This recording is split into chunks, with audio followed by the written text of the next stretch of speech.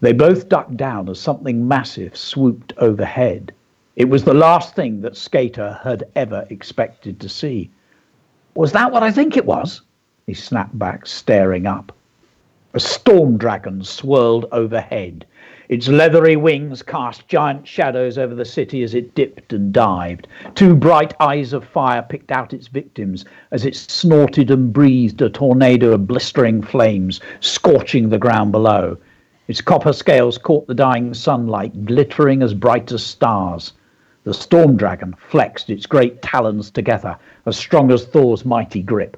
Deadly spikes jutted out from its curved spine like a staircase of poisonous thorns. Skater shuddered.